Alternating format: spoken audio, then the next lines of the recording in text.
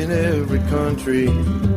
Trees, you know we can work together and learn what we need to meet the challenge. Traditional skills and modern techniques. Whatever language you speak, you have a world to offer. Every day, climb with the ISA.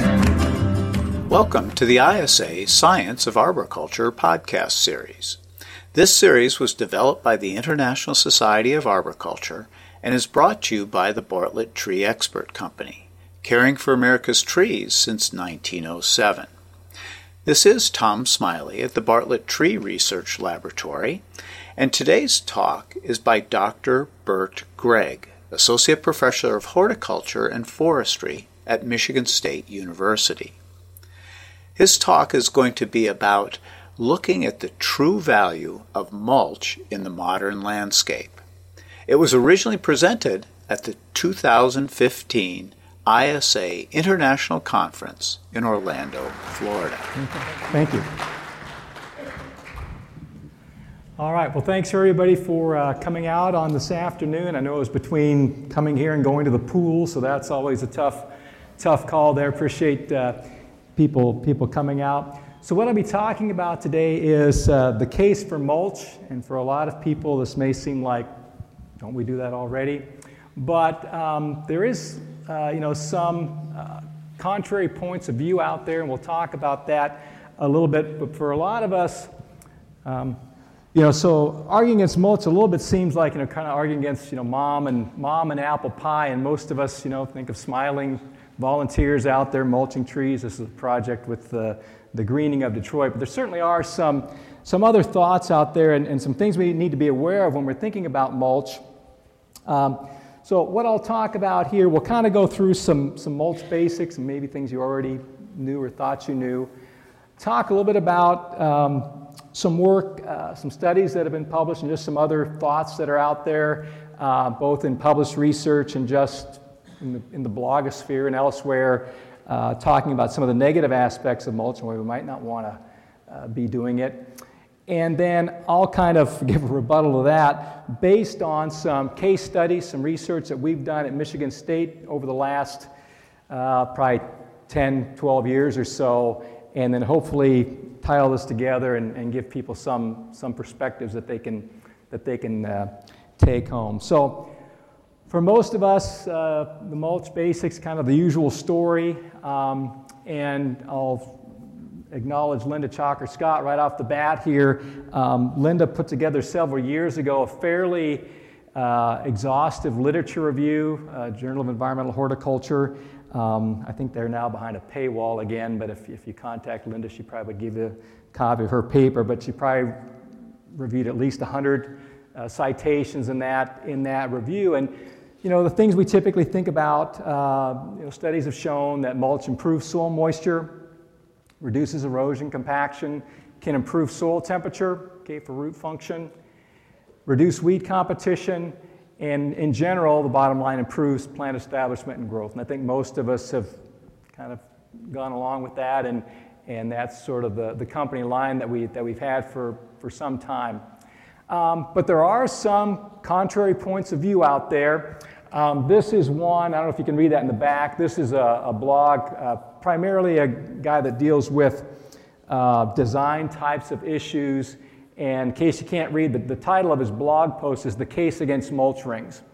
And in this case, it's really more of an aesthetic sort of argument. So this guy doesn't like the idea of having, lawns with the mulch rings in them, and he's arguing for more aesthetic sorts of design. So there's that sort of argument against mulch, and of course, lots of reasons that we want to avoid some issues with mulch. Anyone that's involved at all with public education has their own set of mulch volcano slides that we've all collected over the years. This is one of my favorites. We also have issues with hot mulch or sour mulch. So if you all experience the thing where you get the mulch that's gone anaerobic, okay, and so this will have organic acids, volatiles, things that are going to come off and can damage particularly bedding plants. This is Gerber daisy here. So another reason we need to be be careful about mulch. Well, what kind of got my attention was this was a post from Jim Urban on his blog, the Deep Root blog, and the title of it is Against Mulch. And so obviously we know where he stands. And some of the arguments that he brings out, one is mulch floats. Okay, well, that's true. If we're dealing with organic mulches, to me that's more of a design issue. Okay, if you're having trouble with your mulch is always going down the street and into the drain, that's probably suggests there's some design issues in the landscape. But also he's talking about potentially increasing nutrient loads. Okay, that may be going down the drain as well. So. But it brings up this question. I think we need to look at things objectively. And does mulch always help? And Ed Gilman's certainly done his share of work on this question. And I know it's kind of a fuzzy slide for those of you in the back of the room. But what they were looking at here is trunk diameter. I don't know, about 5 or 6 year study here with the red maple. The top line is the trees that are mulched. Here's caliper growth. Here's height growth, and then the trees that are not mulched. So. Is there benefit to mulch in this case? Well, a little bit. He must have had pretty good error bars. He's actually able to show a significant difference between what's doesn't appear to be a very large difference in growth. For the height growth, they didn't see an effect. Okay, so we don't always necessarily see a response to mulch depending on maybe species or the particular situation that we're involved with. Again, realize this is difficult for those of you in the back of the room. This was a trial done by Mike Arnold down at Texas A&M, and he was looking at planting depth, so planting below grade, planting at grade, or planting above grade, and then applying different levels of mulch. All right, so kind of keep things simple. We'll just focus on the trees where he planted them at grade, and then this is different depths of mulch. All right, there's a typo on this. It says millimeters. This should be centimeters on the mulch thickness. But he's got 7.6 centimeters, about 3 inches, so kind of what we would normally recommend, 6 inches and 9 inches. And what they found there with these green ash was that as they increased the depth of the mulch, they actually decreased height growth and they decreased stem caliper. So, some cases where maybe mulch doesn't always give us the benefits that we think we're going to get.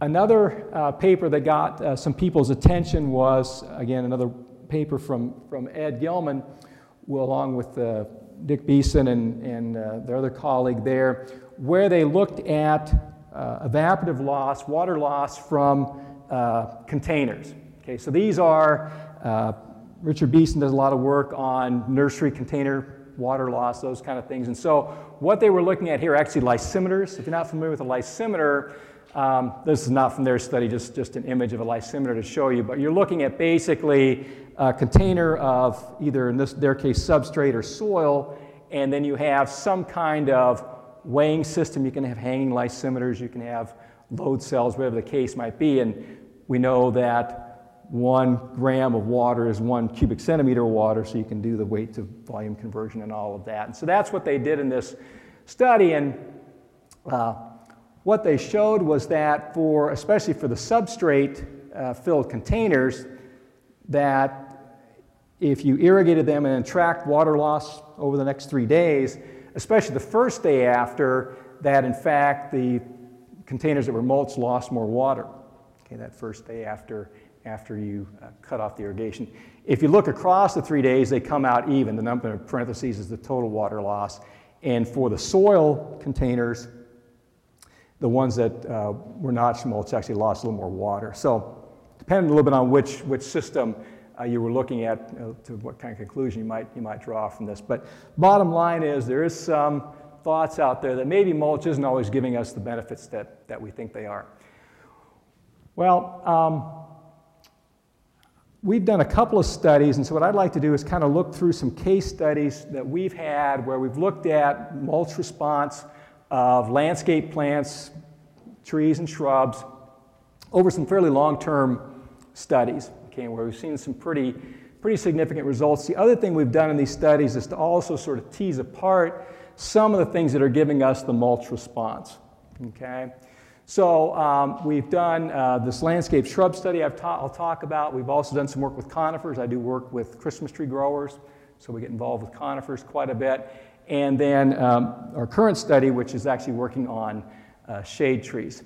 So let me talk first about our landscape mulch study, or landscape shrub study. This is a project that Bob Schutsky and I started back in 2004, all right? Been a while. And the question on this one initially was, what's the best mulch, right? You always get the question, what kind of mulch should I use? And so the intent of this study was to really look at different types of mulch. So we had 24 plots, and then we assigned the treatments at random to each. We had a no mulch, no weed control, so just whatever happened, happened. We had no mulch plus weed control, the weed control being hand weeding or spot spraying with glyphosate to keep the plots essentially bare ground. We had pine bark mulch. For us, that would be red pine. We have a lot of red pine mills in Michigan, so ground red pine bark. Hardwood fines, again, for us would be a local product. Cypress mulch, and then we have recycled pallets. You all are probably familiar with this. We have a facility that grinds up old pallets into mulch. They get dyed, colors not found in nature. And so that's actually the plot you're looking at right there. So, but the thing about those is, right, very high C to N, right? They're all wood, so there's not much bark material in with those particular materials. Everything replicated, everything was applied to a 3-inch depth. Okay. And this was landscape shrubs, but they're woody plants, so I think it's fair enough to present these here. Burning bush, spirea, we had a weigela, a couple of yews, a couple of arborvitaes in each plot, hydrangea, paniculata, and then a couple of viburnums. And then what we did is we looked at growth responses as well as soil moisture, soil pH, foliar nutrition, okay, a whole suite of traits of the trees, or excuse me, the shrubs, in response to the various mulches. And initially, this was conducted as a 3-year study. Okay, and Bob and I wrote it up and published in Hort Science. So we were done with it, or so we thought. We'll get back to that. So this was the initial results. If you go to the paper that's in Hort Science, we had a very complicated 8-panel bar chart thing. I've just taken one out of that. So we had similar responses, not exactly the same, but similar responses for the different types of shrubs. I'm just showing you the hydrangeas here as an example. So over here, we're looking at our 2 non-mulch plots. So no mulch, no weed control, no mulch with weed control. And then our 4 bars over here are our different types of mulch. Okay, and so for the most part, the mulches are increasing growth, certainly compared to the no mulch, no weed control. Weed control is buying you a lot. Okay, don't deny that. And then cypress mulch, we're not sure. Is this, there's secondary compounds? Is it some allelopathy going on? We're not quite sure. But we did see this in several occasions where the trees or the shrubs with the cypress mulch actually did poorer than the other mulches. But by and large, we are seeing the best growth of all the treatments coming out over here on our mulch side. Okay, so we also looked at foliar nutrition. We always get the thing, well, you're going to get nutrient tie-up if you use, mulches with a high C to N ratio and all of this. Doesn't turn out to be the case. So in the second year, towards the end of the second growing season, we took foliar samples from all of our plots. Again, here's our 2 no mulch treatments. Here are our mulch treatments. Most of you know enough about statistics now. If you don't see a difference in the letters, then you're not seeing a difference in the averages there. So for the most part, all of the plots with the mulch, had as high or higher nutrient concentration as the plots that were not mulched. So this notion of the nutrient tie-up, is not really an issue. Maybe if you're dealing with bedding plants, things that are rooting in that more in that interface between the mulch and the soil, perhaps. But for things that are rooting deeper, we generally don't see that as a problem.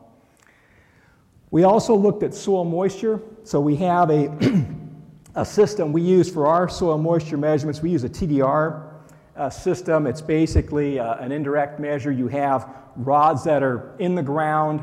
The instrument sends out electrical pulse, measures the rate of return, and that's highly correlated with the soil moisture content using a TDR system. And so we tracked that for several years after we initiated the study. So we planted the things in fall of, or late summer 2004. We irrigated for a brief period and then quit irrigating. So everything was just on its own. And again, apologize to the folks in the back of the room. But what we're looking at here is our volumetric soil moisture based on our TDR measurements. And we're looking at soil moisture in the 0 to 45 centimeter or 0 to 18 inches, okay, of soil depth. And so what we see is up here, these are all of our mulch plots clustered together up here at the top. Okay, so 25, 27% soil moisture pretty much throughout, a little bit of a dip here as we got into a dry down in the early fall in that particular year. The two non-mulch plots, okay, that's where you're seeing this up and down. We get a dry down, rainfall, dry down, rainfall, and you see those responding very quickly to changes in the soil moisture, responding in changes to rainfall. 2006 was a little bit different story. Again, our mulch plots clustered together up here at the top, fairly high soil moisture throughout. When we have the bare ground, so here with the weed control, okay, no mulch, no weed control, that has the lowest moisture, okay? So our no mulch without weed control is actually starting to cluster up here with the mulch plots. Anybody have an idea what's going on there? The weeds, well, they're not holding moisture. What they're doing is, a lot of these are annual weeds. So remember, we're getting now into, we planted 2004, so 2005, 2006, we have a lot of annual weeds. And so these weeds are growing up, they're dying, and they're actually sort of becoming de facto mulch themselves, right, as they grow and they die. And weed pressure was pretty significant. Here's an example of one of our plots. So I didn't indicate earlier, but we isolated these, right? We trenched around them and put barriers so, you know, roots couldn't be going to the next plot over and borrowing a cup of water. So here you see the kind of weed pressure we were dealing with these plots and the kind of weed control you got without or with just the mulch itself. So that was kind of the story. We had a couple years of growth data, a couple years of moisture data, and we had foliar nutrition. We looked at soil pH. Soil pH didn't change regardless of the type of mulch. And I was out there a couple years ago now, and you know, it's one of these things, you write the paper, you kind of forget about things, and I went out there, and this was one of the non-mulched plots, and there's a little viburnum there beside me, and then I looked at one of the plots that had been mulched, and it's like, wow, there's still a pretty big growth difference here. And there's actually still some pretty good weed control. There's weeds in front of this, but actually if you step over into the plot itself, there's still some fairly decent weed control in there. And so I thought, let's look at these again, and how long does this mulch effect persist? And so we went back. Now we're looking at 9 years since the thing was established, right? A few of the plants have been taken out for other projects, and probably found their way into somebody's yard, I'm not sure. But we had enough left to have enough replication that we could actually look at some averages and run some statistics. Not everything works. Okay, arborvitae, whatever reason, the height growth we're looking at now really didn't respond to the mulch. They didn't initially, and they still didn't 9 years down the road. But for our yew, for our viburnum, our hydrangea, and our other viburnum, highly significant increases in growth 9 years after the fact with mulch. Some people are saying, well, but you already had a growth difference, so this is just a continuation of the growth difference you already had. So we looked at relative growth rate. So we take the increment over that last 5 years, divide by the height at age 4. Okay, so we account for that initial growth change, look at relative growth rate, and looking at relative growth rate, we still see a significant impact for the deciduous shrubs as well as for the yews. So what this is saying is that this benefit of mulch, okay, in terms of growth advantage, is persisting well into the life of these plants. I mean, 9 years after a shrub, that's pretty well out there. Okay, Switch gears a little bit. This is, again, sort of a case study approach here we're looking at. We've done some work with Christmas tree growers. We were looking at, I'd done some work in collaboration with one of our vegetable agents, looking at the potential of using plastic mulches to help establish Christmas trees. Why not? And so in doing this, we were looking at Fraser fir, Colorado blue spruce, both for Christmas trees or potentially for landscape trees, at least the spruce. And as we designed this, we kind of had this layout with 8 treatments, but we really didn't have an 8th treatment. And so the farm manager said, well, we got this load of mulch over here. You want to do something with that? And it was just ground wood chips. They'd had an arborist come in and take down some trees, so they had the wood chips.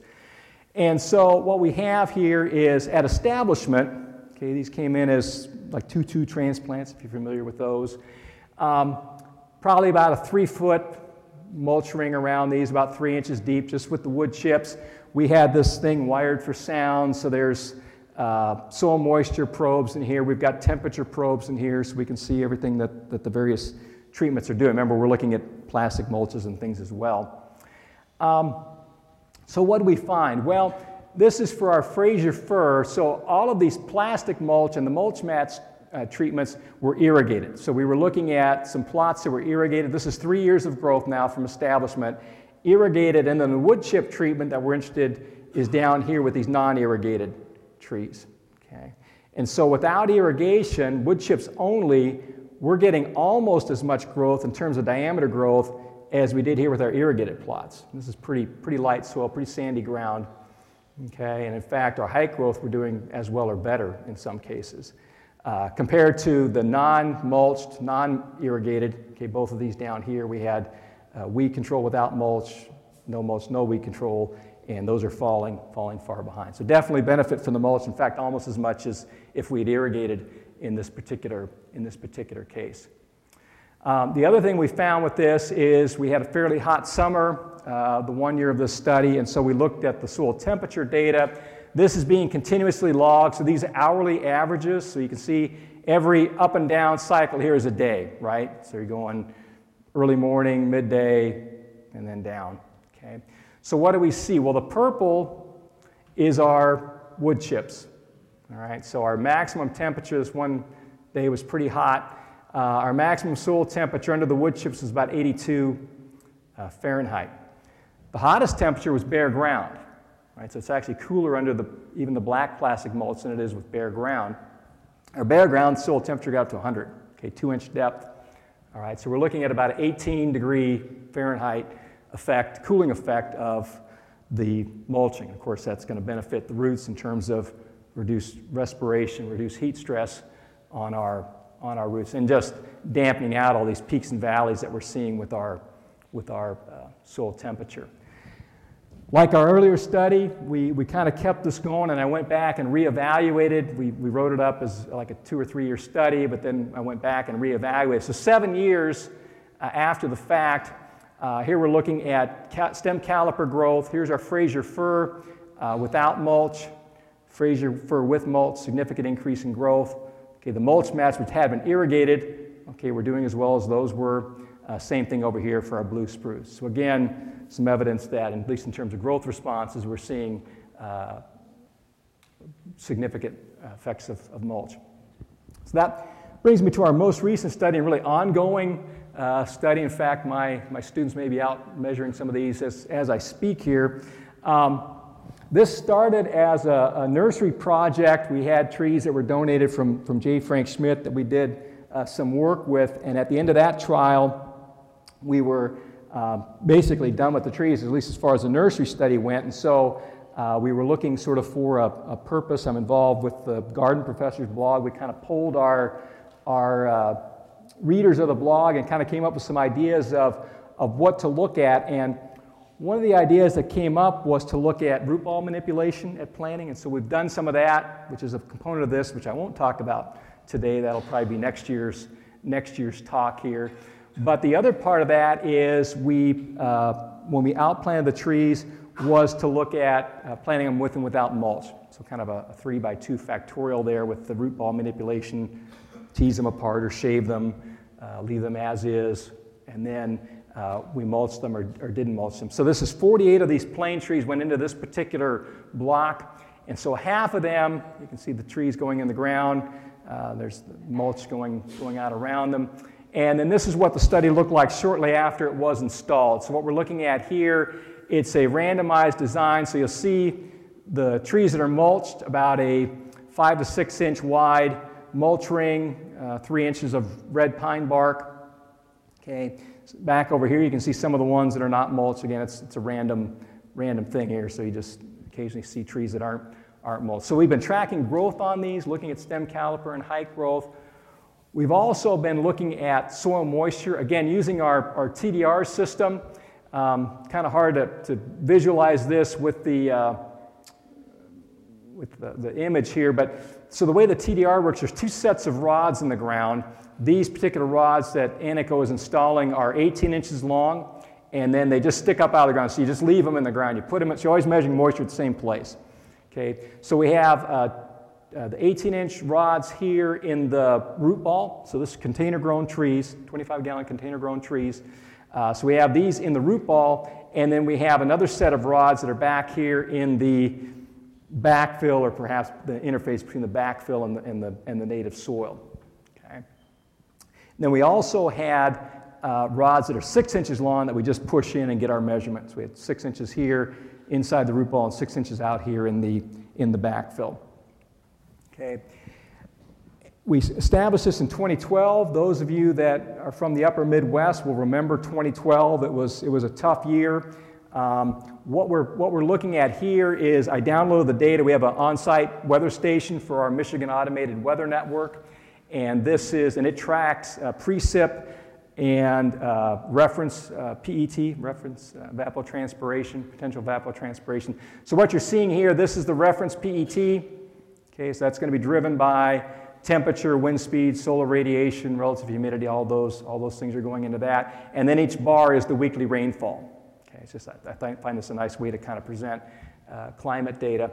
And so for that year, growing season, so from May till the end of October, we've got a rainfall deficit. So the PET was greater than rainfall by about 331 centimeters. Okay. If we eliminated some of this late rain out here, it would have been about 400. So it was a tough year. We set all-time record highs, got up to 107 in Lansing that year. And we planted the trees back here in the middle of May. Okay, we irrigated them for a month and then walked away. Okay, we didn't do any more irrigation at all for the rest of the study. 2013 looks a little better in terms of the rainfall deficit, but you have to factor in we had 1 week with 4 inches, another 2 inch, another 2 inch. And so on the whole, it was a little bit probably more stressful here, where we've got a lot of period of rainfall deficit than what the totals would lead us to believe. 2014 wasn't too bad, just sort of this hole in the middle, okay, where we had a bit of a dry down. And then this year, it's almost an embarrassment for us in Michigan compared to people that are out west and other places. We're actually running a rainfall surplus, at least relative to potential evapotranspiration at this juncture. So 2015 for us at least has been fairly mild. Well, how did all this translate into the tree responses?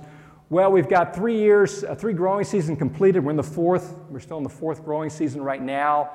Remember, we said 2012 was a tough year, so right out of the gate, we planted the trees in May. By the end of October, we could already see a significant growth effect from mulching. Okay, and then that expanded in 2013, and we've pretty much held steady. This is about a ½ inch caliper difference, in case you're looking at about 10 to 12 millimeters, or about a ½ inch of growth, caliper difference so far for the mulch versus non-mulch trees. I didn't put a slide together with the height growth. The height growth, we're about 1 meter taller, it's about 3 feet taller for the trees that were mulched versus those that were not. Soil moisture, kind of a complicated chart, so let me kind of walk you through this. What we're looking at is the blue line. So we have our 4 years that we've completed so far, 2012, the year we planted, 2013, 2014, and our current season. And when you look at this, the blue is the mulch. Okay, again, volumetric soil moisture here with our TDR system, looking at the 0 to 18 inch depth. Okay, the asterisk, so every time you see an asterisk, that indicates significant difference, at least 0.05, sometimes 0.01, 0.001 in some cases, like you would see here. So we've got a pretty significant effect of mulch on soil moisture, consistent, especially here in the first growing season, throughout the second growing season. We're starting off pretty good in 2014, and then we get some rain here at the end, and things kind of collapse together. Okay, so we're seeing things begin to come back together. 2015, again, it's been pretty wet, so we're not seeing much of a difference. Okay, so some of the things we see when we see differences in these different studies, okay, what's going on in terms of their weather patterns, a lot of these things can influence whether or not we're going to see a response to mulch or not. So we have 4 sets of these. I didn't want to put them all on here, but just to kind of summarize is, so when did we see an effect of mulch being greater than control in terms of soil moisture, okay, across all of our years? So we've got our years here, we've got the measurements of moisture within the root ball, and then we've got measurements over here out away from the tree into the backfill. And a couple of things we can pick up is we tend to see the most consistent difference here with our deeper depth and in the backfill. So in that space where we want the roots to be getting out into as they're getting established. Things are more variable, hard to show statistical differences when you get into the 0 to 6 layer. Okay, it's just inherently going to be more variable, and more variable when we deal with the moisture in the root ball, because now we're into that that original container mix to a large extent. In a couple of cases in 2014, we even had some situations where the plants without mulch, okay, had higher moisture. Okay, and I think part of that may be we're to the point where the crowns are larger on these trees that have been mulched now, and so they're actually depleting, at least in that immediate root zone around the root ball, they're actually depleting some moisture and dropping that down. But in general, mulch is increasing our moisture. So kind of a quick summary then. Mulch results in increased caliper and height growth, okay, significantly so.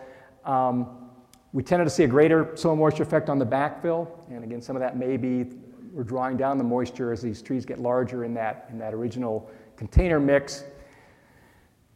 We're going to see more of an effect during dry periods, so when you're going to see the most benefit out of mulch, okay, will probably be when you're the driest.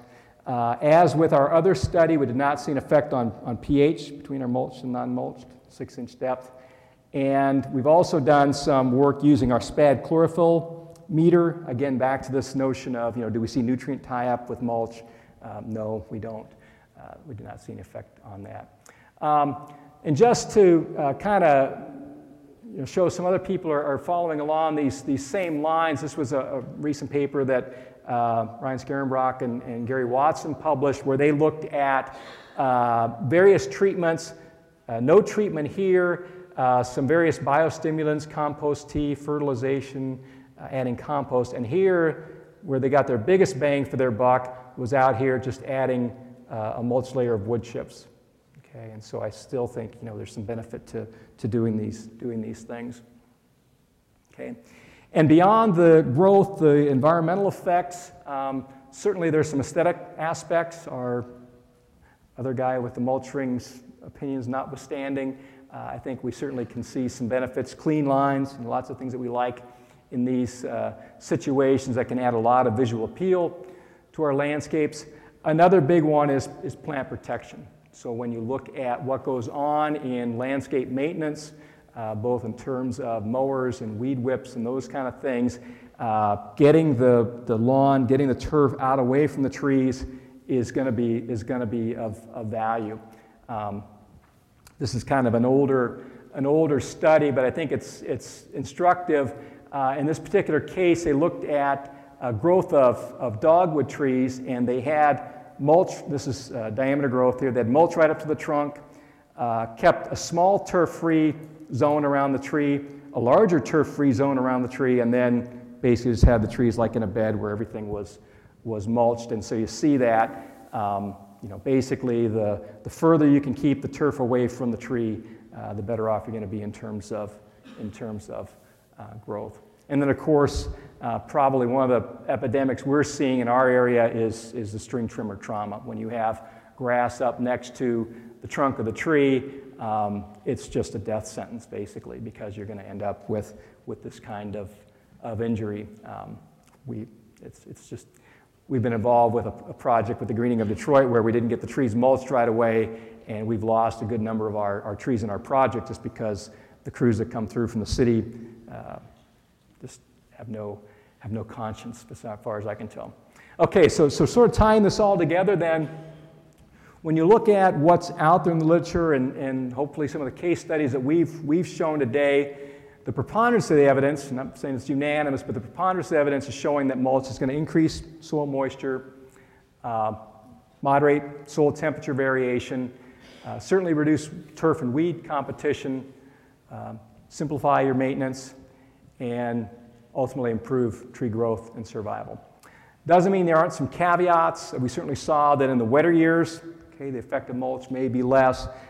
Some species, we saw with the arborvitae, we didn't see a big response, so there can be other factors at play as well. One of the things we have to remember when we're dealing with arboricultural studies, okay, getting to the end here, when we're dealing with arboricultural studies is, we need to have a high tolerance for ambiguity. There's lots of variables and lots of moving parts in these systems, and so I think every bit of information we can get to help us understand is going to be useful. So with that, I will just thank some of the folks that have helped with this, our Beaumont Nursery at MSU, and then J. Frank Schmidt, who originally donated the Bloodgood plane trees, as well as funding from several sources, and then all the folks out in my lab that get to do all the real dirty work in this type of project. So thank you for your attention. This concludes Dr. Gregg's talk on the true value of mulch in today's landscaping. To learn more about mulching, you can find additional materials at the ISA web store, including a mulching technique guideline for consumers. If you would like to receive CEUs for listening to this lecture, please visit the ISA online store and select Online CEU Quizzes. Thank you for listening to this episode, which was brought to you by the Bartlett Tree Expert Company, caring for America's trees since 1907. Remember to subscribe to this podcast series and join us next time for another episode of Science of Arboriculture. Trees in every country, trees, we can work together and learn what we need to meet the challenge. Traditional skills and modern techniques. Whatever language you speak, you have a world to offer. Every day, climb with the ISA.